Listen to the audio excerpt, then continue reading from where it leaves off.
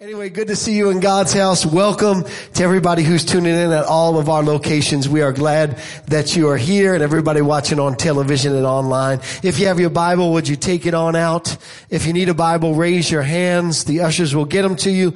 Hold it up nice and high. Let's go ahead and make this declaration of our faith all together. Ready, go. This is my Bible. It is my primary source of spiritual nourishment. I will read it every day and become all that God wants me to be. My mind will be renewed. My life will be transformed. I will become fully surrendered to Christ. Therefore, will hide His word in my heart so I can be all that God has destined me to be. Amen. Y'all sound good. Would you turn with me to the text from which my assignment comes today? We are going to 1 Kings chapter number 19.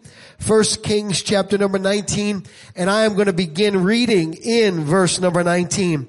It says, "So he," speaking of Elijah, "departed from there and found Elisha, the son of Shaphat, who was plowing with 12 yoke of oxen before him, and he was with the 12th. Then Elijah passed by him and threw his mantle on him.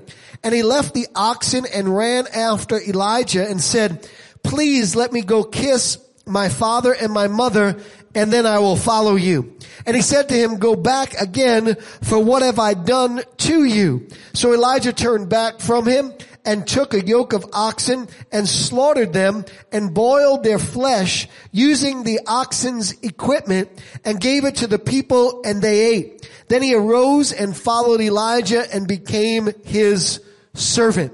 Today in our series, All In, I want to minister to you from the subject, don't miss your moment. Don't miss your moment. Let's pray. Father, in the name of Jesus, would you speak to every heart by your power and by your grace? We pray in Jesus' name. And everyone said, you may be seated. Well, some of you may be familiar with the story, especially the part that involves Elijah. Elijah has just won UFC BC when he went mano y many, 450 prophets of Baal versus Elijah. He calls down fire from heaven. God answers with fire so strong that the fire not only consumes the offering and the wood, laps up all the water, but even consumes the stones. Because when we pray, we ought to expect God not to do a half a job, but we ought to expect God to do a full job. How many of you know God is mighty to answer? I said, how many of you know God is mighty to answer? God doesn't just do half jobs. He does full jobs. Never expect half deliverance in your life. Always expect God to do a full job in your life. Anyway, he gets this extraordinary victory and he has high expectations, right? His expectations are off the roof. I mean, all of Israel is now going to turn back to God, but not only is Israel going to turn back to God, but Jezebel, who is the wicked queen, and Ahab, who is the wicked king, they are going to turn to the God of Israel. I mean, he's all pumped up. He's like, God answered by fire. He proved himself, and that's not the way it happened. How many of you know sometimes it's difficult to stay all in when that's not the way it happened, right? When your expectation is different than what you experience in life. And so he's dealing with this expectation gap, what he thought was going to happen and what actually happened. And he runs and he hides in a cave, and he's complaining to God. He's disappointed, and he says to God, he says, there's no one left to serve you but me alone. And so he goes into this cave and he's drained and disappointed, and he's lamenting, and in that cave, God shows up. Aren't you glad that God shows up in our caves? Aren't you glad that God doesn't give up on us when we are disappointed and despondent and complaining and even like not wanting to have anything to do with God anymore because it didn't work out the way that we thought it was going to. And God shows up in the middle of the cave and he calls him out of the cocoon that he's wrapped himself in. Sometimes we wrap ourselves in these cocoons in life. These cocoons where we want to be protected, where we don't want to experience any more hurt, and so we run and we depart and we hide. But God calls them out of that cocoon, because the cocoon that we wrap ourselves in to protect ourselves oftentimes prevents us from hearing the voice of God. So God calls him out of the cave, and he calls him onto the top of the mountain. And you know the story. God sends the earth, the wind, and the fire, the earthquake, the great wind and the fire. And God doesn't speak to him in any of those things. God speaks to him in a whisper. You know, that when God wants to really talk to us, He whispers to our soul. And we've talked about this in the past, and He whispers to us, first of all, to remind us that He's near, but second of all, because I believe He's given us secrets for how to overcome the circumstances that we are facing in our lives. And so He speaks to him, and He basically says to him, there is somebody left. There is a young man. His name is Elisha, and he's going to be the one who takes over for you. And this is not correction. This is not punishment. This is actually encouragement. This is actually him telling Elijah that when my time for you is up, when your assignment is finished, don't worry, because there is somebody that I had my eye on who is going to take over for you. And you remember the instruction he gives to him as he comes out of the cave. Verse number 16 says, you shall anoint Jehu, the son of Nimshi, as king over Israel, and Elijah, the son of Shaphat, of Abel Mahoah, and you shall anoint him as prophet in your place. God says there is somebody who can carry the mantle that is on your life right now. And so Elijah goes into the cave wanting to retire, but he comes out of the cave refired. And there is no greater anointing in your life than the anointing that you experience after you've been in a cave and met with God. You know, so many times the enemy sends us into these dark places in life, and he sends us there in order to crush us. But God meets us there, and instead of us wanting to retire, God refires us. He gives us a new energy and a new anointing, and that's what He does for Elijah. And Elijah leaves the cave, and he goes, and you know the story, we read it. He throws his mantle over Elisha. He doesn't use words. He doesn't say, hey, come and follow me. He just throws his mantle, and if you read the story, it's almost as if he throws the mantle and he walks away, because Elisha comes running after him. And the reason for this is, how many of you know we ought to feel privileged when God invites us into His assignment, right? God shouldn't be begging. God shouldn't be trying to convince you. God doesn't really have to use any further words than He already has. We should feel privileged that He has invited us to follow Him. And when He invites us to follow Him, basically it's an all-in invitation, isn't it?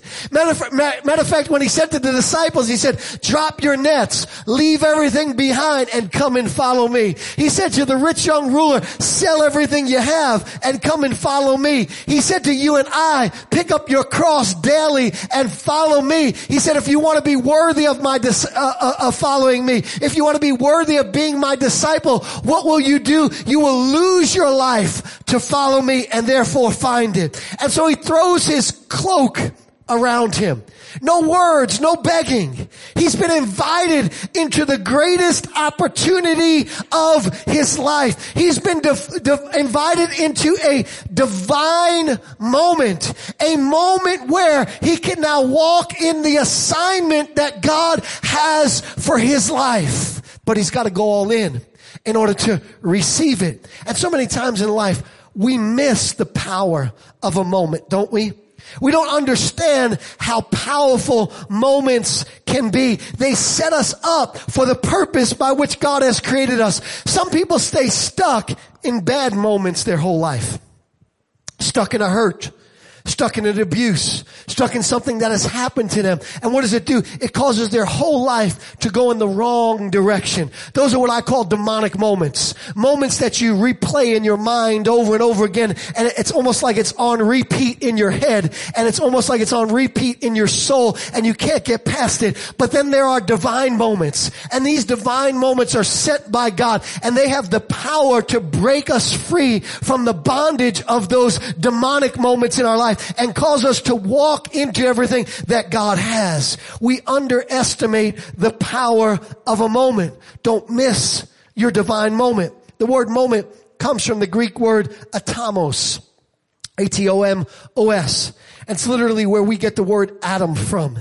And how many of you know that an atom, though small in size, almost invisible, right? Unless you put it under a microscope, a special kind, you can't see it. It has nuclear power on the inside of it. When you split that nuclei through fission, all of a sudden it explodes and it produces power that is disproportional to its size.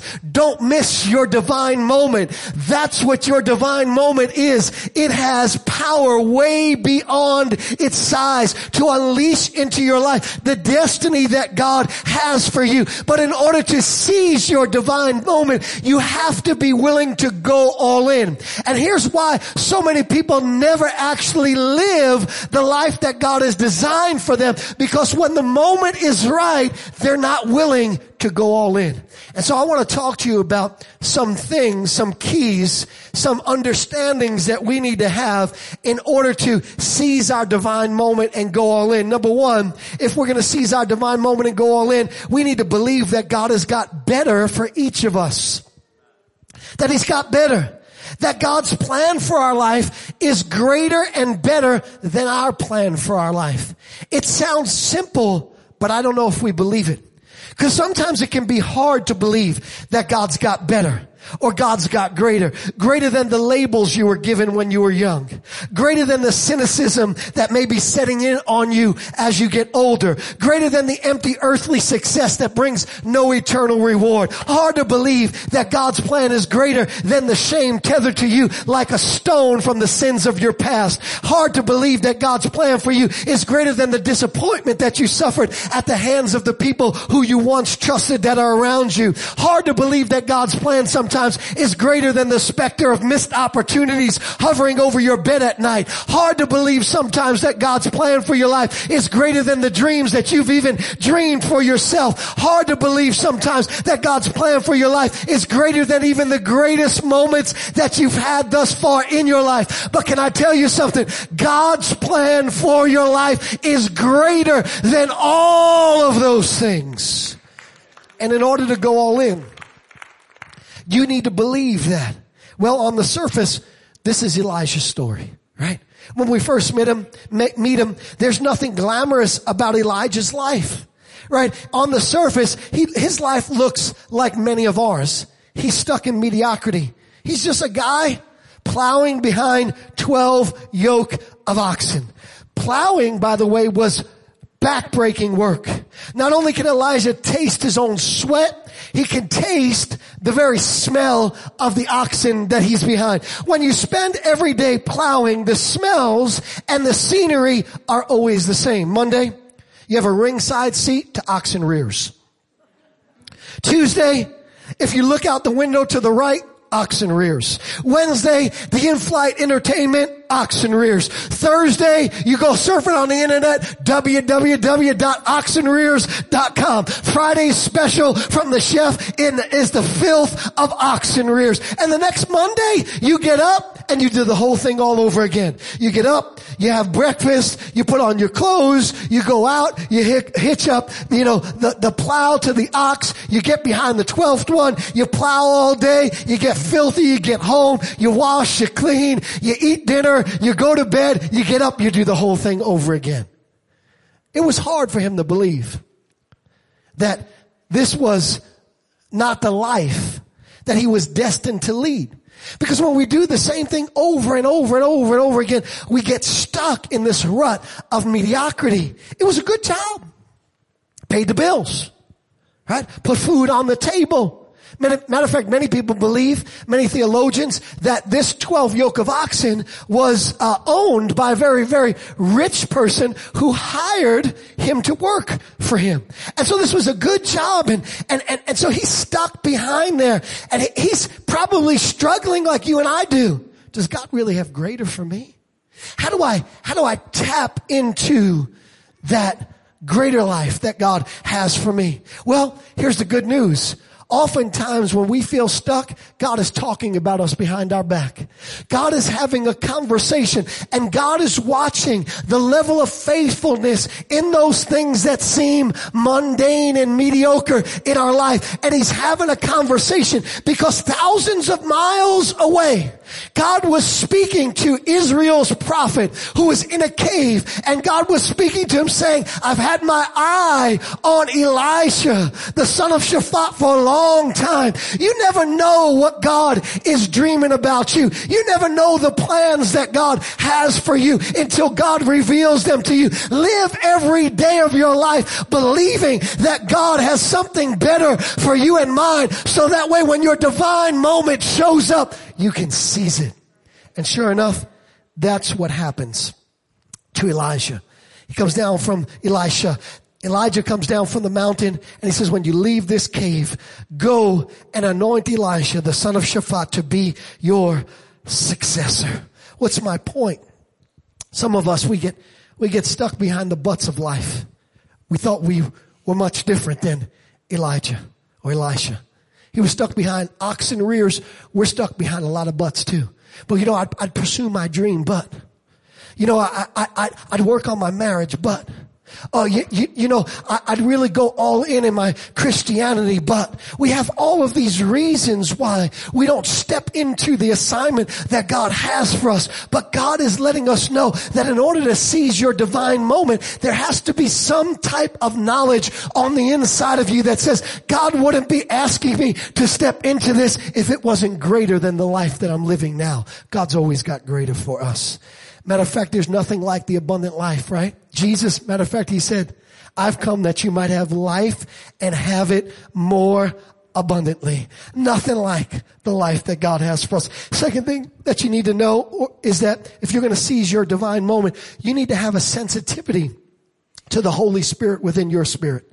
Proverbs chapter 20 verse 27 says, the spirit of man is the lamp of the Lord, searching all the inner depths of his heart. What's that mean? That means God's direction for you is inside you. Your green light and your red light, your go or your no, your seize it or step away comes from within, from the Holy Spirit within you. What's that mean in practical terms? It means follow your instincts. It means follow your gut. It means obey your unction. It means listen to your inner calling or the whisper in your soul. It means tune into the inner voice. Some people get concerned about this because they believe, well, if I kind of listen to my gut, it can deceive me. Not if you're born again and all in, it won't. See, the reason why a lot of Christians don't have confidence in their gut is because they're not all in. And so what they think is their gut is oftentimes their flesh. But when you are a born again Christian and you are all in, you can trust the instincts of your gut on the inside because the Holy Spirit is speaking to your spirit. Matter of fact, Psalm 37 verse 4, we quote it all the time erroneously. We say, delight yourself in the Lord, and he will give you the desires of your heart. And so all of us get excited. I'm just going to delight myself in God because I know he's going to give me that big house because that's what I want. Nothing wrong with a big house, by the way. I got one. Nothing wrong with that. All right. I'm going to delight myself in God because if I do, he's going to give me a beautiful car. Nothing wrong with that. If I delight myself in God, he's going to give me a big bank account. If I delight myself in God, he's going to give me a big promotion. And we think that delighting ourselves in God is the key to acquiring what we want. But delighting ourselves in God is the key to acquiring desires that God wants for your life. Because what happens when you delight yourself in God is he literally plants desires on the inside of you. The word desire is D-E of, and sire, father of the Father. And so what happens when you are all in, what happens is when you are born again, is that your gut, your instincts, that's the Holy Spirit talking to you in your life. And God always prefers us following instincts over intellect. Matter of fact, if you've been saved for any period of time, you'll notice that your intellect and your instincts war against one another, don't they? Your intellect By the way, I believe we ought to be smart, right? This isn't a statement so you can resign to being stupid for the rest of your life. Look at your neighbor and say, don't be stupid. Come on, tell them, say, don't be stupid. Right? I believe in education. I believe in preparing. I believe in all of that kind of stuff. But I found out that in serving God, oftentimes my intellect and my instinct war against one another. And we see this in the story, because when you look at the story, remember what God says to Elijah when Elijah says there's nobody left? He said, well, I've reserved 7,000 prophets to me who haven't bowed their knee to Baal. Now, where were these 7,000 prophets? They were in the school of the prophets. Where was the school of the prophets? Right near the mountain that Elijah came down from. But yet he walks right past the school of the prophets to the place where the guy is plowing in the field. And I asked the Lord, I said, Lord, well, why didn't you just go tell him to pick one of those? And here's what the Lord said, because they were relying on intellect and not instinct. They were training their mind, which, by the way, is powerfully important in every area of your life. It's good to get smart. It's good to be educated. But can I tell you, I know God, and there are times when your spirit will tell you stuff that your mind says, there ain't no way you should do that. How do you know whether to go with that and seize that moment? You got to trust your instincts. You got to there was something on the inside of Elisha that said, I know this is my moment. I know it deep within me. Everything within me is shouting out, I ought to go for this right at this particular moment. How many times in life have we said, nah, I can't go for that. Nah, that's just too difficult. My whole life will be turned upside down. Can I tell you something? God wants to turn your life upside down. See, our problem is we love security too much and safe too much. There is nothing safe about faith. You ever see the Indiana Jones movies? Right? And they're the typical, cinematic, representations of what faith is. He can't see the bridge, but he knows the bridge is there, and he's got to jump out into the unknown. He's got to take a step of faith and trust that the bridge will show up. That's what faith is. And because faith is that, we get stuck in these safe places because we don't trust our spirit. Some of you are waiting for a word when you have already a leading of the Holy Spirit. Some of you are waiting for confirmation, but yet the Holy Spirit has confirmed it to you in your heart over and over and over and over and over and over again. And you just keep saying no to the Holy Spirit. And God is saying, if you want to seize your divine moment, you've got to step out and you've got to go all in. And that's what Elisha did. He followed his instincts. I remember when I was preparing for life, I call that college, right? When I was preparing for life, I was studying to be, and you've heard me say this before, a CPA attorney, and started working for one of the big accounting firms and all that kind of stuff. And I remember as I'm preparing mentally and intellectually, suddenly I hear in my spirit, time to go into ministry. Time to go into ministry. And the pastor of the church, he invites me to preach one particular weekend. I preach. And as I was preaching, by the way, when I'm preaching, I hear stuff from me also. As I was preaching, the Holy Spirit said, this is what you'll do for the rest of your life. And I said, no, I won't. I said, I'm going to be rich first. I'm going to be a CPA attorney, and then I'll serve you, Lord. And the Holy Spirit, as I was preaching, I could feel everything in me was going, yes, yes, yes, yes, yes. This is what you've been born to do. Thank God I had enough courage to defy my intellect and follow my instinct. Would I have had a successful life as a CPA attorney? Yes. 100% successful. From a worldly point of view, yes. I don't believe that you fail from a worldly point of view when you say no to the Holy Spirit. Matter of fact, sometimes you succeed so good, it becomes the greatest trap in your life. Because success and failure in God's eyes is not about the things that you acquire on earth or the things that we do here. Success and failure in God's eyes is, have we fulfilled the assignment by which we were placed or for which we were placed on the planet? The Holy Spirit won. Matter of fact, Albert Einstein, how many of you know he probably had greater intellect than almost everybody in here? Listen to what he said. He said, I believe in intuition and inspirations. I sometimes feel that I'm right. I don't know that I am. What was he saying? Something on the inside of me is always going, do this, go here, go there. But up here, it's like, there's always a struggle between your intellect and your instinct. Oprah said this. She said, I've trusted the still small voice of intuition my entire life. And the only time I've made mistakes is when I didn't listen. Now, I know Oprah's kind of got into a lot of,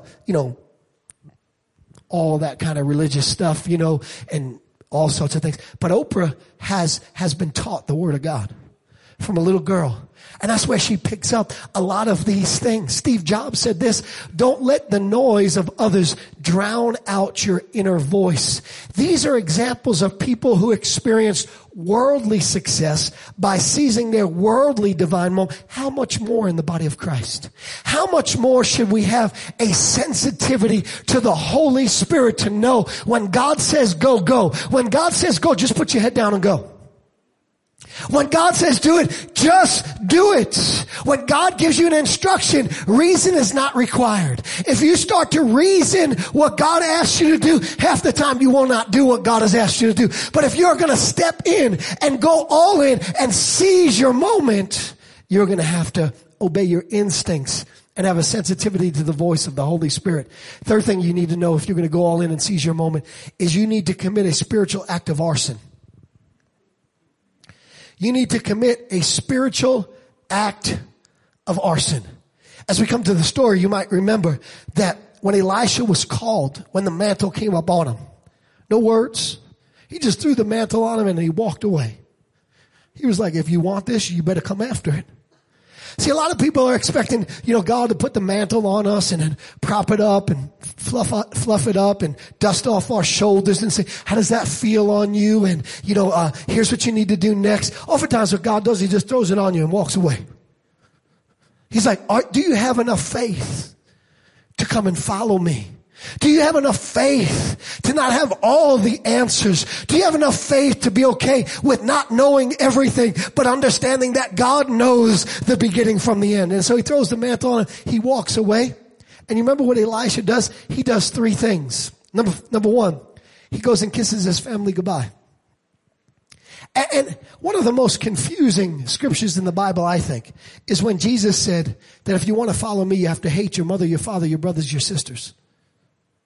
And the reason why that's confusing is it's up against the backdrop of other scriptures that say, honor your father and mother, which will go well with you, that you may lead a long life here on the earth. Other scriptures say about, how to treat your children and how to love them with correction, right? I know the world says hating your children is when you correct your children, but the Bible says when you correct your children, you're loving your children. All sorts of other scriptures that are contrary to the statement that Jesus made, where it says if you want to follow me, you have to hate these important relationships. So what gives? What gives is when it's you and those other important relationships, they need to come first. But when it's you, Jesus, and those other important relationships, guess who gets to come first? Jesus. By comparison, Jesus is saying, if you won't do for me everything that you will do for your spouse, for your mother, for your father, and for your kids, you don't really love me like you should. How many of you would go to the mat for your children? How many of you would lay your life on the line for your children? How many of you would do everything that you can to make sure your spouse was okay? Guess what Jesus is saying? The same way you're going all in for them, you need to go all in for me. What did Elijah said? Elijah said, here's what I want to do. I want to kiss them goodbye. I want to let them know that there is now a relationship in my life that is more pivotal to my destiny than even every good thing that they've given to me. He kissed his family goodbye. Second thing he does is he throws a barbecue. Did you notice that? He slaughters the oxen. And he throws a barbecue, meatloaf, and buffalo burgers. Leanest meat you'll ever eat in your entire life, right? Calls the whole community together. And the reason why he does this is because in Bible days, whenever you were walking into a divine opportunity, you would throw a party. You'd celebrate it.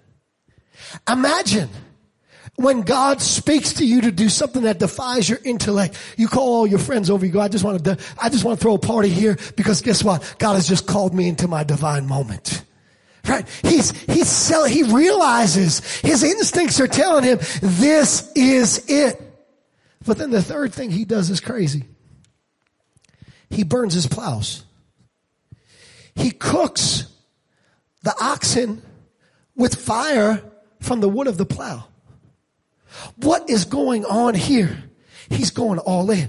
He's not only kissing his family goodbye. He's not only realizing it's time to throw a party. He's saying to God, God, you know what? I want you to know that I'm cutting ties with everything that could possibly pull me back to my old life. This is what all in is. All in is when you decide to commit a spiritual act of arson where you say any temptation in my life that is stopping me from fulfilling the destiny of my life has got to be burned to the ground. Burn it.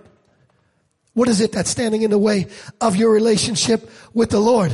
Is it a habit? Burn it. Is it money? Burn it. Is it a hang up? Burn it. Is it a thought pattern? Burn it. Is it an addiction? Burn it. Is it unforgiveness? Burn it. Is it bitterness? Burn it. Is it a painful past? Burn it. Is it a previous mistake? Burn it. Is it a career path that you chose when God has something else for you? Burn it. Is it an ungodly relationship? Burn it. Is it a bad influence? Burn it. What does burning it look like? Burning it may look like going to somebody and saying, I forgive you. Because that unforgiveness has been standing in the way of you and your relationship with the Lord. So you can't go all in. Maybe burning it may look like going and apologizing. Maybe burn it may look like, starting to prepare for an assignment that God has for you. Putting some faith to it. Stepping out in some way. Maybe burning it may mean instead of wasting your money on $6 coffee every day, but never complaining that you ain't got no money, start giving to the work of the Lord. Look at that. That went over like a lead balloon. I love it. People, I ain't got no money, Pastor. If I see you at Starbucks every single morning, $6 a pop. You know how much money you could have in your pocket if you don't spend $6 on coffee? You know how rich you could be if the time that you're 21, you take that $6 every day and you put it into a retirement account. By the time you get to be 65, you have over $1 million. Amazing. How we just have to learn how to go all in for Jesus and realize that sometimes it requires us to burn some stuff, an act of your faith. We used to sing a song back in the day. It went like this. You ready, Pastor Ronald?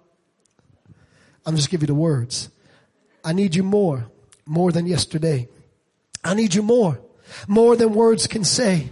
I need you more than ever before. I need you, Lord. I need you, Lord. More than the air I breathe.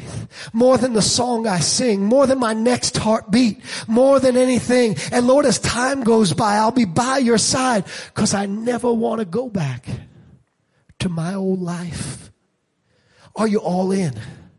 That means you are committing spiritual acts of arson on a regular basis for anything that is standing in the way of your relationship with the Lord. Can I push it and give you one more thing that you must do if you're going to seize your moment? Number 4, you need to understand non-instant gratification. You need to understand non-instant gratification. There was a famous experiment with marshmallows. They took these kindergarten kids and they put marshmallows on their desks. And they said to the kids, okay, you can eat the marshmallows only when I come back, the teacher said. And I'm going to leave the room and I'll be back in 10 minutes. Nobody can eat their marshmallows for the next 10 minutes. Now, why they use marshmallows when they taste like chalk? That's not temptation, right? Like if it was me, I'd be putting Skittles out there. I'd be like, yeah, nice and sugary, sweet, tastes good, so on. But they put marshmallows out there, right? And they waited. And the teacher came back in. They were watching by hidden camera. And they marked the kids who ate and the kids who waited. Then they followed those kids for the rest of their life. Until they went through college. Until they got a career. And they found out that in every single case, the kids that waited did better in school and were more successful in the world's eyes. Why?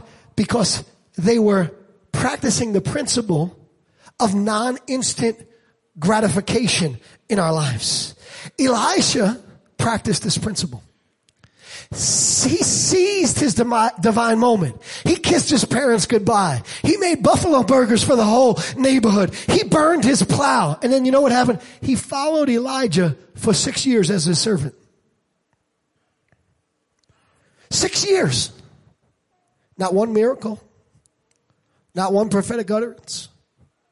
6 years of just being a complete servant. I know if this was a modern day Christian, they would have been like, I made the wrong mistake. I made a mistake. What am I doing here? God, you said I'm going to take over for this guy. This guy threw his mantle on me. I mean, it's a year now. I mean, I paid my dues already, don't you think? I mean, it's 2 years now. When is my time, God? 3 years now, 4 years now, 5 years now, 6 years now. I think 6 is significant because 6 is the number of man. Guess when it's your time? It's your time when enough of your flesh has died that you are ready to step into the assignment that God has for you and never go back. And so what does he do? For 6 years, he serves. Here's the question, and I want to pull back the veil on cultural Christianity. Divine moments don't work like we've been taught that they do. Can God heal your body in a moment? Yes. Can God deliver you from an addiction in a moment? Yes. Can God turn your financial situation around in a moment? Yes. Can God restore your marriage in a moment? Yes. Can God relight the fire in your spirit in a moment? Yes. But can I tell you what normally happens when a divine moment is introduced to you? You got to step in and then you got to wait. You got to step in and then you got to wait. When I said yes and went into ministry, I was an associate pastor for I think it was like 4 years. I didn't make hardly no money. Worked 4 jobs. Hardly ever preached to the adults. Just to the kids. But you know what? Them kids got some good sermons. Cause I preached to them kids like I was preaching to a room full of grown, mature Christians all the time. Why? Cause I wasn't doing it for men. I was doing it for God. But I waited and waited and waited and waited and waited and waited. And I never knew when my divine moment was going to turn into the miracles that God had promised me. I never knew when that was going to happen. Elisha never knew. He probably, maybe even thought, well, if I step into this right now, he's going to prep me for about 2 weeks and then boom, he's going to step aside and I'm going to become the oracle for Israel. And God was like, no. Non-instantaneous gratification. Can you serve God faithfully while you're waiting? Can you be faithful to God while you're waiting? Can you be faithful to God as you're watching God do miracles in somebody else's life? Can you just stay all in, even if there is non-instant gratification? It's a test, not to disappoint you, but to deepen your dependence on God so that when the time comes, you can handle the miraculous destiny God has delegated for you and succeed in life. Here's what God did with Elisha. He put the marshmallow on the table and he walked away. He said, I'll be back in 6 years. Could you imagine in this microwave world where we stamp our feet in front of the microwave because 30 seconds is too long? Where we can't put our phone down because we need to have some type of fix right quick, right? Where we can't wait until we're married because we need our flesh to be fed right now. Where we can't stay on a diet long enough to be consistent because we want it now. Where we can't go to the gym for more than 2 days in a row without feeling like this is work. We want everything now. We have been cultured in this generation. Have it now. Do it now. Whatever feels good, whatever works right. And we are setting ourselves up for failure because the truth of success in life is success is usually non-instant gratification. When God puts the marshmallow on the table and walks away, are you faithful? Abraham waited 25 years for Isaac. Joseph waited 13 years for the palace. Moses waited 25 years to be the deliverer. David waited 15 years to be king. Elisha waited 6 years. He got off easy. 6 years. If you don't know this, that all in is not always followed by instant gratification, then you will not stay all in long enough to see the life God has designed for you. You will quit in frustration and disappointment, and you will return to casual, comfortable, convenient Christianity and miss out on the call of life. You will lose sight of the better life that God has for you, and you will miss your divine moment. But when you know that divine moments come with non-instant gratification, when you're waiting on the Lord, what are you doing? You are renewing your strength. You are mounting up with wings like eagles, right? You are learning how to run and never to faint. When you know that the divine moment is not always correlated with instantaneous change in your life, you believe the whole time that if God gave you the vision, eventually the vision is for an appointed time and the vision will come to pass in your life. But if you don't know it, you're going to be dabbling in Christianity, trying stuff. You're going to be like, let me try this. You're going to wait like what the world considers a long wait. A couple hours. It didn't work yet. I'm done with that. I'm done with that. And see, here's the whole point. When Elisha finally got his moment, you remember what happened? Elijah turns and he asks Elisha, what can I do for you? You've served me for 6 years. What can I do for you? And he asks him, the mentee, the student asked the mentor to confer a staggering blessing on him, a double portion of his spirit. When they had crossed over, Elijah said to Elisha, tell me, what can I do for you? 2 Kings chapter 2, verse number 9. Before I'm taken from you, let me inherit a double portion of your spirit. Elijah replied, you have asked a difficult thing. Elijah said, yet if you see me when I'm taken from you, it will be yours. Otherwise it will not be. And as they were walking along and talking together, suddenly a chariot of fire. Why do you say if you see me when I'm taken from you, it will be yours? But if not, it won't be. And then the very next place says, as they were walking together, because, and I heard you, but in order for you to get it, you have to continue to walk with me. If you decide you've waited long enough and you go back, you won't get it. If you've decided you've been all in long enough with no results and you go back, you'll never see the destiny of God for your life. But watch this. He says, and as they were walking together, suddenly a chariot of fire and horses of fire appeared and separated the two of them. And Elijah went up to heaven in a whirlwind. Elijah saw this and he cried out, my father, the chariots and the horsemen of Israel. And Elijah saw him no more. Then he took hold of his garment and he tore it in two. What did this just prove? It proved what waiting always does. It purifies your motive. See, the reason why there's waiting after there is divine vision is because God wants to know, are you in it for the miracles or are you in it for the master? And Elisha, we know, was in it, not for the miracles.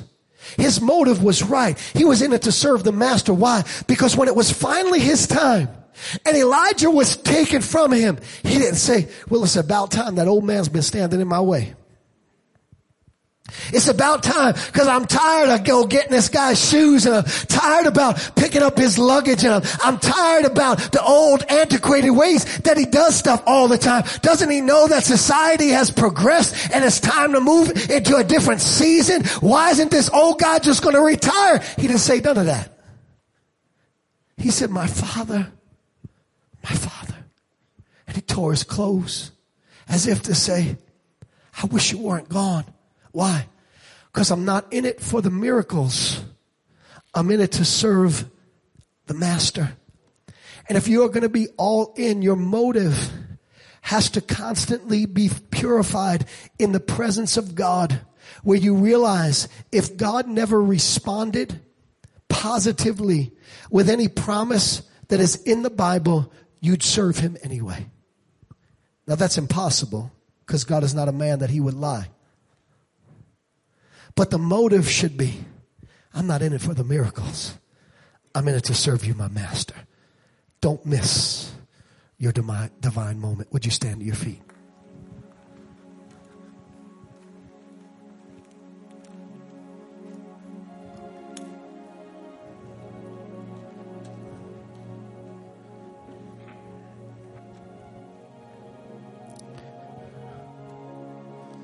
So much of life where there is success comes with an understanding of non-instant gratification. In marriage, right? How many know when you get married, you're going to get old? Stuff ain't going to look like it used to look. And imagine you looked at your spouse and you said, well, you don't do it for me no more, so it's not marriage. It's not relationship. I'm in it not for the miracles. I'm in it to serve the master. That's the call, I think, of the heart of God for 2023. God, even though we want miracles, even though we'll see miracles, even though you'll show up with your power and your presence at different times throughout the course of this year in our church and in our lives, God, that's not why we're in it. We're in it because we love you. We're in it because you redeemed us. We're in it because you gave your life for us. Motive versus miracles. The greatest miracle of all, though, is what Jesus did for us. And here was his motive. To get nothing in return. Jesus didn't win when he went to the cross. He gave up everything so that you and I could be saved and be made right with him.